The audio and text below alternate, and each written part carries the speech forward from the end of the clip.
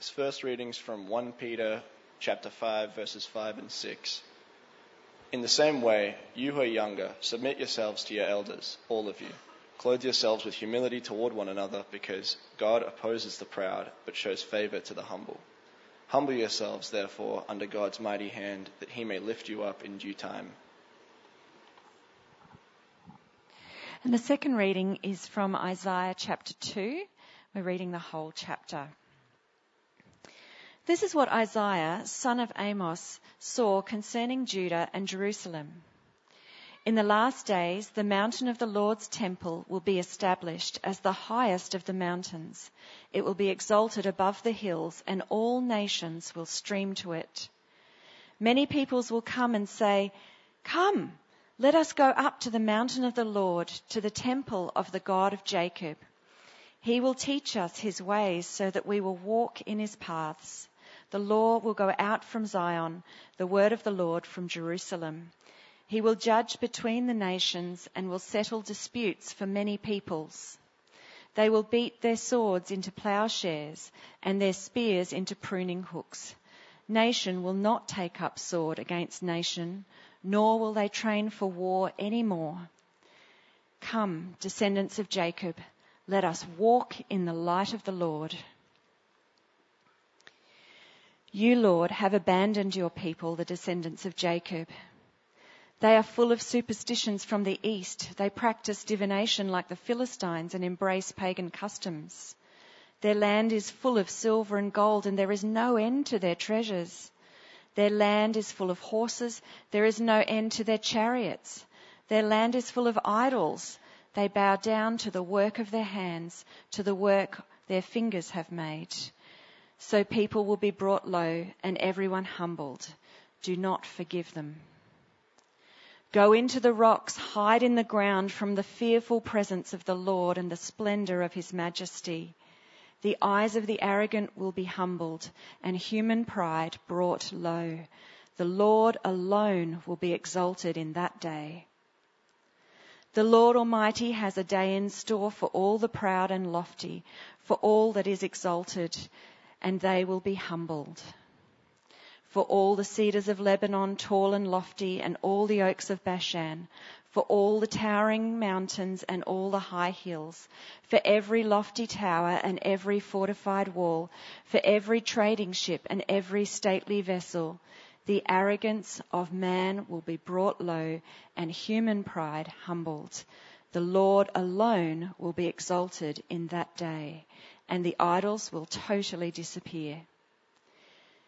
People will flee to caves in the rocks and to holes in the ground from the fearful presence of the Lord and the splendor of his majesty when he rises to shake the earth.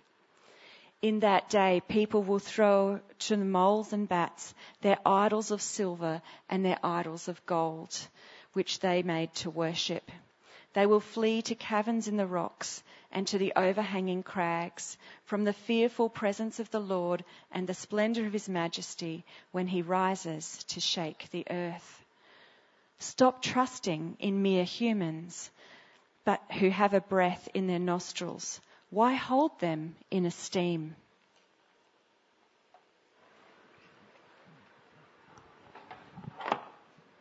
Good morning. My name's Stephen. I'm one of the ministers here. I left home to go and start uni when I was 17 years old. So I moved a 4-hour drive away from my home in Kiama to Wagga to study pharmacy. And I didn't know a single person at the uni. I didn't know a single person in the whole town for that matter. And I was unleashed on the world at that point, never to return to live at home again. You know, I think my mum, she would have been about my age when I left home. She would have been about 43 or something like that. And I've never really thought much about it before, but recently I've been wondering how she felt. You know, did she think I was ready to be unleashed on the world? Did she feel positive about the world and where it was heading in 1998? Or did she feel worried about the world and worried about me? As a typical kind of teenage male, I never really thought much about my mother's emotions. I didn't really think about how she felt about it at all, really. And from my perspective, I was young and optimistic. I didn't really care what the world was doing. I was sure that we could make a difference. I was confident that in my generation, we could bend the world to be the kind of place that it should always have been. If anything, as a kind of 17-year-old leaving home, I thought, don't worry, Mum, we've got this. But 25 years later, I feel a little bit different. I feel a bit more like, maybe we don't got this. I'm a parent myself now, and it's not really that long till I launch my 4 kids out into the world. You know, every good mum, every good dad, you want to see your kids out in the world confident and secure and equipped to face the joys but also the challenges of the world. You don't want your kids to be anxious or cynical or paralyzed by fear. But neither do you want your kids to be kind of sheltered, naive and vulnerable. It's a difficult balance. It's kind of one that's hard to get right. And I've got to admit, I have these moments where I worry for my kids and I worry about the world that we're handing them. Because unlike my 17-year-old self, I don't think it's easy to make a difference anymore. I think we have far less control than we even think we do. I feel like I'll be saying to my kids as they leave home, goodbye and, good luck ever being able to buy a house. In fact, good luck even being able to rent a house. I guess that means they might not be leaving home after all. They'll probably still be 43 and living at home. But I feel like if they do manage to leave home, I'll be launching them into a world where climate change is more and more of a threat. I just can't believe that since 1998 to this point, what's happened in the world, the way so many creatures are now threatened with extinction that weren't before. I feel like I'll be sending them out into a world where war and the threat of nuclear war is much closer than it was back then. I feel like I'll be releasing them into a world where we're all kind of guinea pigs for Google and TikTok and Chat GPT-4. In the 90s, we thought wealth was supposed to just keep on increasing. We'd just conquered the hole in the ozone layer. Do you remember that? The Cold War was over. And technology was going to be our savior beyond 2000. But now all that kind of thinking seems naive. Now I realize this sounds like I'm having a very public kind of midlife crisis up here on Mother's Day of all days. But do you get my point? The problems in this world are not easily fixed. They run deep. They're complex. They tend to resurface and resurface and resurface. And what we see today is that they ultimately all grow from the same root. What we're going to see today in the Bible, in that part of the Bible that was read just before, is we are not the solution to all of this. God is. We're going to see that we're actually a part of the problem, and the root of that problem is pride. And finally, we're going to see that we can experience God's solution, but it's only if we can humble ourselves. We're looking at the book of Isaiah, which was just read. We're up to chapter 2. But just before we get into it, let me remind you what's happening in Isaiah's world, because we need to understand it to understand what's going on. Isaiah is speaking to people in Judah. You can see them there as that red dot. And especially he's speaking to their capital, Jerusalem. It's about 750 BC. And they're coming off a long period of prosperity. And their country, even though it was so small, it had done quite well because the big bully countries around it had been very busy with their own problems. Egypt, down in the south, it was the old superpower that was getting weaker and weaker. And Assyria up there was a new emerging superpower, but it was busy sorting out far-off conflicts in the north. And so in the power vacuum, Judah, it had been flourishing. But all of a sudden, the tide was turning. Assyria had dealt with those who were keeping it down, and so now they had the luxury of turning their eyes further afield, and naturally they turned them toward Egypt. But even to get to Egypt, down to Egypt, it meant controlling a narrow strip of land, with the sea on the one side and the desert on the other side. And that narrow strip of land was Judah.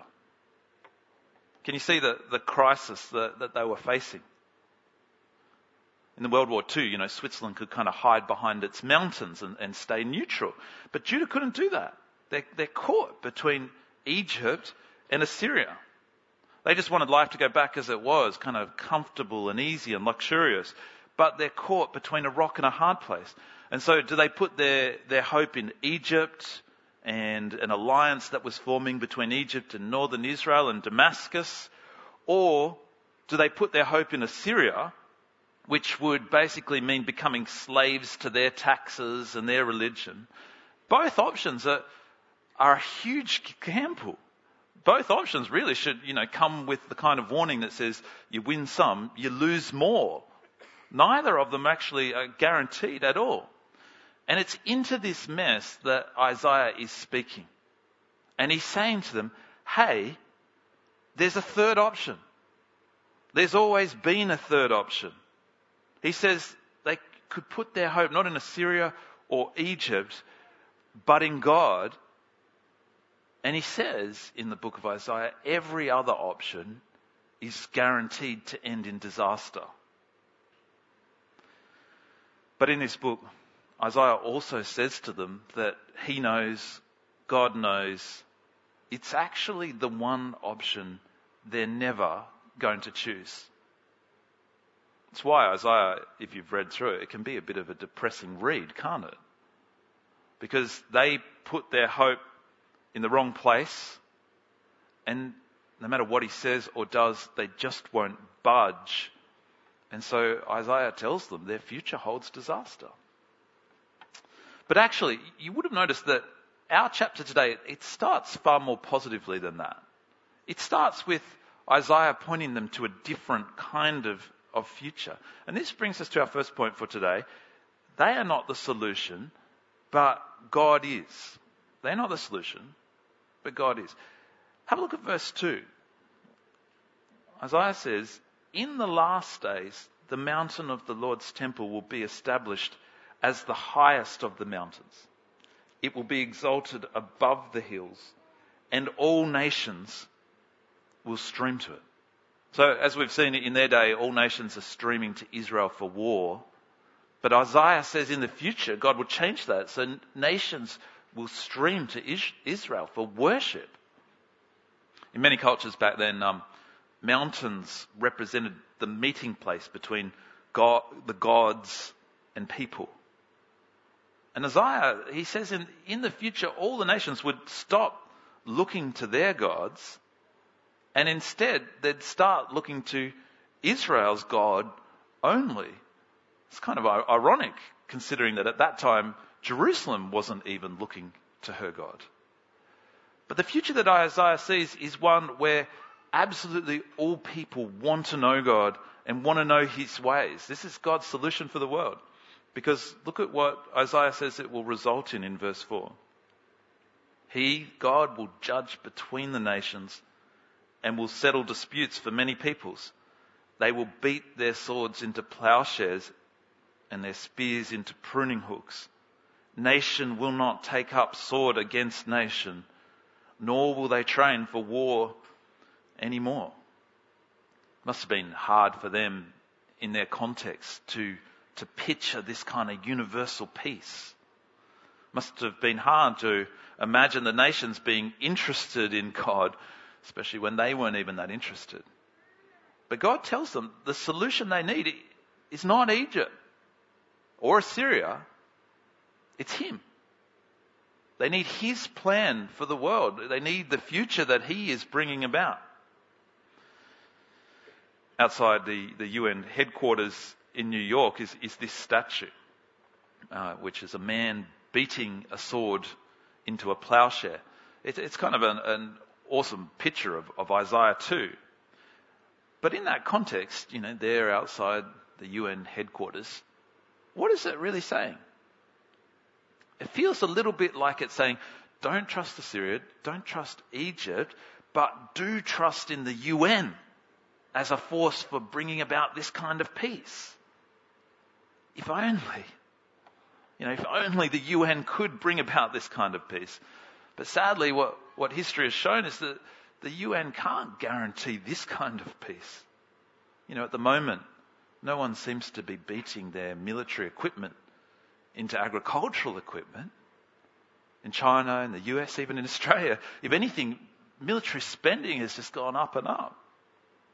The efforts that we make for peace as a world are so important, but they're not going to bring the kind of peace that Isaiah has in mind here, the kind of peace that this world really needs. History shows us again and again that we haven't found the solution yet. And the truth is, we're not going to find the solution because we are not the ultimate solution. But God is. And Isaiah gives us a picture here of where God is taking all things. And so Isaiah says to them, in light of this future, verse 5, come, descendants of Jacob. Let us walk in the light of the Lord. All the nations in the future will one day come wanting to walk in the paths of God. So surely God's own people in their present time then, surely they should want to walk in the light of the Lord, shouldn't they? But did you notice the way, as Sally was reading, that the tone changes quite massively, quite sadly? Because at this point, Isaiah moves from describing the future to describing their present.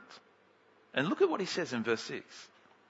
He says, you, Lord, have abandoned your people, the descendants of Jacob. Now, this is quite a shocking thing to say. If you know God, what he's like, then you'll know that one of his most key characteristics is his faithful love. Who is God? When God reveals himself, who does he reveal himself to be? He says, the Lord, and it's his faithful love is the thing that he shows, that he stands by his people. I've got some friends who've got 4 kids, and 3 of their kids are the most genuine, generous, caring kind of people that you could imagine. But one of their kids, right from childhood, he's been tragically nothing but self-centered, narcissistic, violent to them all even, manipulative, a liar.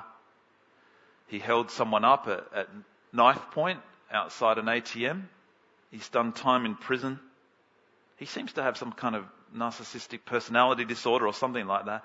And over the years, I've just been completely astounded at the love and patience that his friends have shown to him. Every weekend when he was in prison, they would drive 4 hours there, 4 hours back to be the only people in the world who would visit him. When he's been on the street in Sydney, they've spent days, weeks searching for him. When they wouldn't fund his drug habit and he got abusive with them, somehow they managed to keep still being there for him. They've loved him through pain and heartache across decades. And if one day I heard that they'd given up, that they'd decided just to let him go and abandoned him, what do you think I would conclude about my friends? Would I conclude that they're fickle and cruel and cold? No way. I would conclude that after holding on for 3 decades, they'd probably held on for a decade longer than anyone else I know or could imagine could hold on. I'd conclude that the problem had always been with their son and that the problem still lay with him. And it's like that here. If God really is abandoning his people, like Isaiah says here, that tells us not that God is fickle or cruel or cold. It tells us just how bad his people were treating him. And so far we've seen they are not the solution, but God is. But next we see they are part of the problem. They are part of the problem because in their pride they push God aside. In this next section, we see they're full of all sorts of things that they shouldn't be. And what we see is at the root of all these things is pride. Have a look at what they're full of in verse 6. They're full of superstitions from the east. They practice divination like the Philistines and embrace pagan customs. These are people who've been chosen by God to be his people. These are people that he personally wants to know, people he wants to live with there in Jerusalem. And they're full of spirituality. But they have no time and no place for him.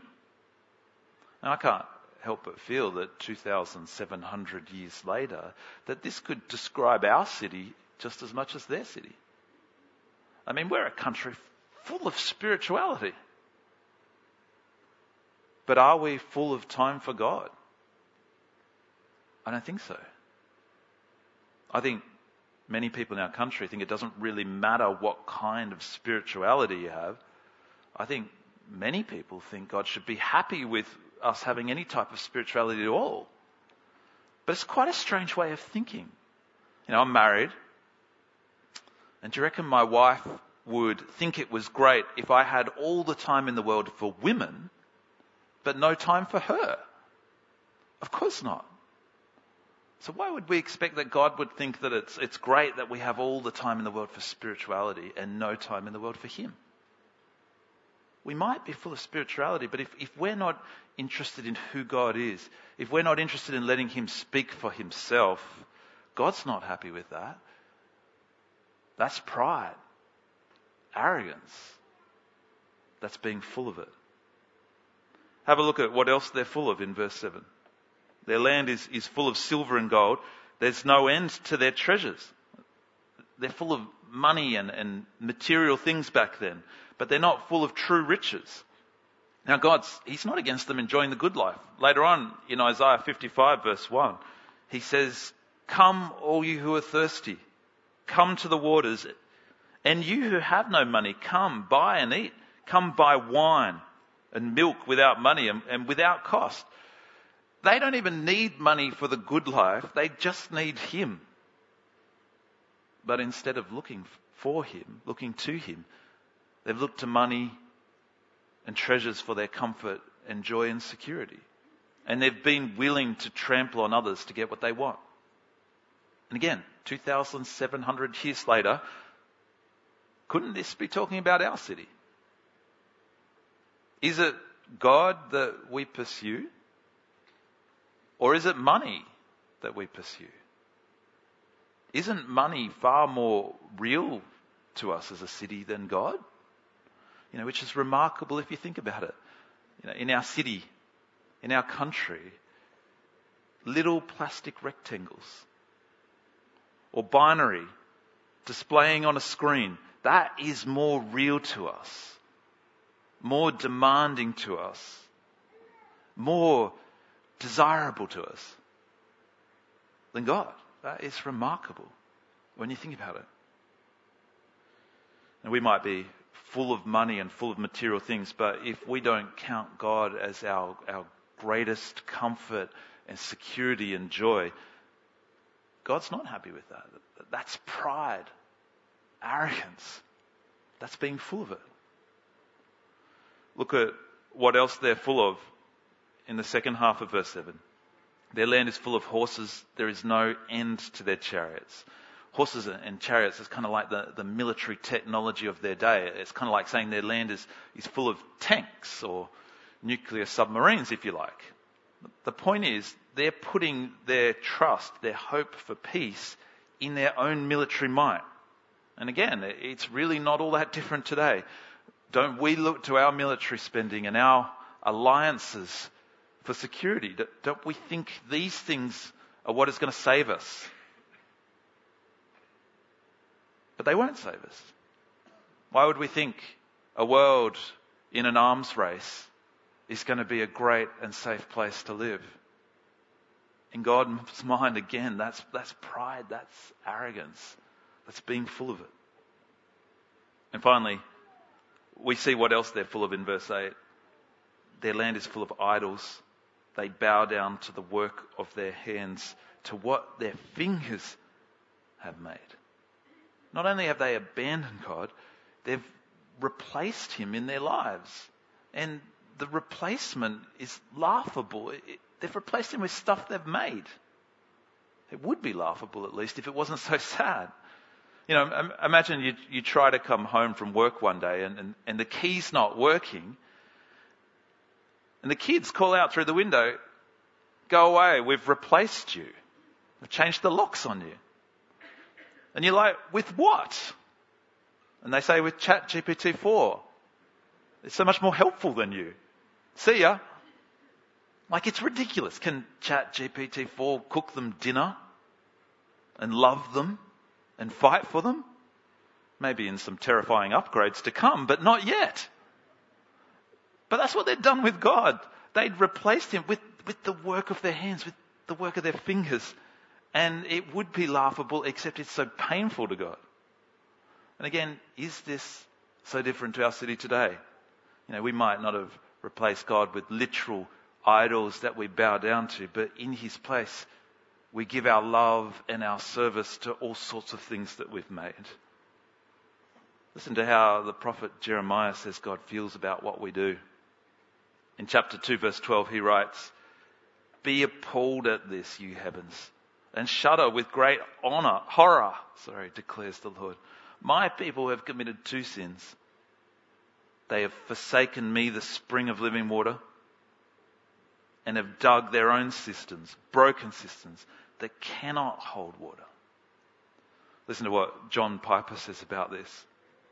He says, "Tell me then, what is evil? The definition of evil, that which appalls the universe, that causes the angels of God to say, no, it can't be. What is it? What is evil? It is looking at God, the fountain of all satisfying living water, and saying, no thank you. And turning instead to the television, to sex, parties, booze, money, prestige, a house in the suburbs, a vacation, a new computer program, and saying yes to those things. That's insane, and it causes all heaven to be appalled. But that's what our pride leads us to do. And because of their pride, Isaiah tells them that a day is coming when their pride will be humbled. You know, look at verse 9 again. He says, so people will be brought low and everyone humbled. Verse 11, the eyes of the arrogant will be humbled and human pride brought low. The Lord will be exalted in that day. And he says the same sort of thing in verse 12 and then again in verse 17. And in verse 20, he says on that day that the things that we've replaced God with, that they'd replaced God with, they'll cast aside as being completely unable to help them, useless. Now, everything we've seen so far is not only true for them, actually, it's true for us as well. They are not the solution. We are not the solution. But God is. They are part of the problem. We are part of the problem. Because in our pride, we all push God aside. And this brings us to our last point. Because if we're going to be a part of that awesome future that God has in mind, if they're going to be a part of that future, it means dealing with our pride. This is our last point. Experiencing God's solution means humbly walking in the light of the Lord. Now, in this whole chapter, Isaiah only gives two instructions in this part. In verse 5, he says, "Come, descendants of Jacob, let us walk in the light of the Lord." And then in verse 22 at the end, he says, "Stop trusting in mere humans who have but a breath in their nostrils." Now, both of these are about humbling ourselves. The first one says, walk in the light of the Lord, not in our own light. Humble yourself. The second says, trust in God, not in humans. The whole chapter is telling us, humble yourself. If we want to be a part of the future that God is bringing, we have to humble ourselves and look to Him. It's like we heard in that other reading that Josh did for us in 1 Peter 5 verse 6. "Humble yourselves therefore under God's mighty hand, that He may lift you up in due time." This isn't something we just do once. This is something that we keep on doing, because this is what it means to walk in His paths. Now, last week I told you that I was struck at the coronation of King Charles, just how different was the coronation of Jesus. You know, Jesus' coronation was not on a throne like that. It was on a cross. Jesus' crown was not made of heavy gold with jewels from far off conquered lands. His crown was twisted thorns into his head. And Jesus' regalia was not swords and robes and riches and opulence. His regalia was wounds and nakedness. In every way, pretty much. Jesus' coronation was just so different. The one person who had every reason for pride, he left it behind to humble himself, and he did it for you. He did it so that he could win a future for you of eternal peace by taking our judgment on himself.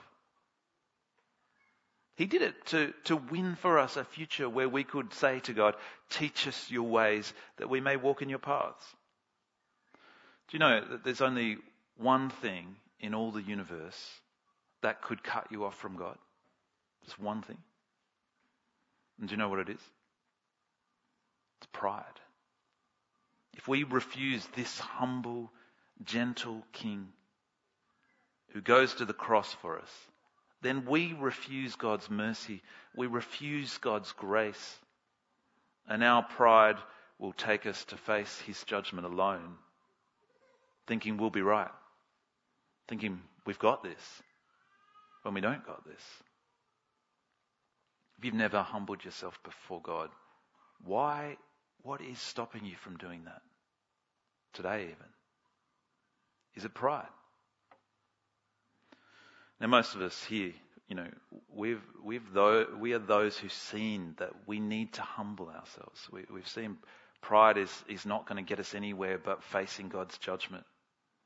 But the thing about human pride is it's not something that you can just deal with once and for all time. It keeps trying to get a handle on us. Do you feel it? Pride expresses itself in a 1,000 new ways, and religious pride is probably the worst way that it expresses itself. And we're not immune to that. You know, whoever we are, whether we are not at all interested in God, we should see clearly that it's pride that pushes Him away. You know, if we're partly interested, we should see that it's pride that keeps Jesus at arm's length. If we're a new Christian or we've been a Christian for decades, it's pride that keeps trying to push God out of certain parts of our lives. Our pride tries to limit our love and limit our obedience. It's pride that tries to smother the joy that we can have in Him, the security that we can have in Him, the comfort that we can have in Him. And what this means, if we want to walk in God's paths, we cannot be a people who tolerate pride. God holds the solution for this world, not us. God holds the solution for even the way that we've contributed to the mess of this world.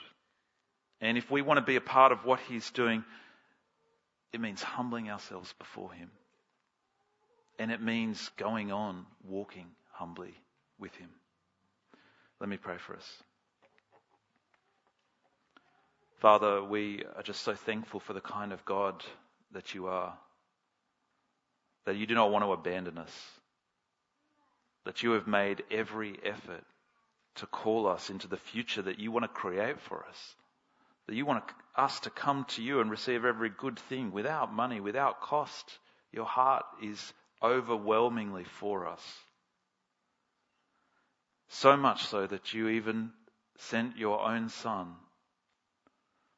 to die in our place in order that we could be a part of that future. Lord, help us to see the way that pride threatens to cut us off from you. Threatens to cut us off from wanting you in our lives, and threatens to cut us off from wanting the sacrifice that Jesus made in our place to be for us. Lord, help us to humble ourselves and come to you, and help us, Lord, to go on humbly walking with you, learning your ways, following in the footsteps of Jesus. And we pray this in his name. Amen.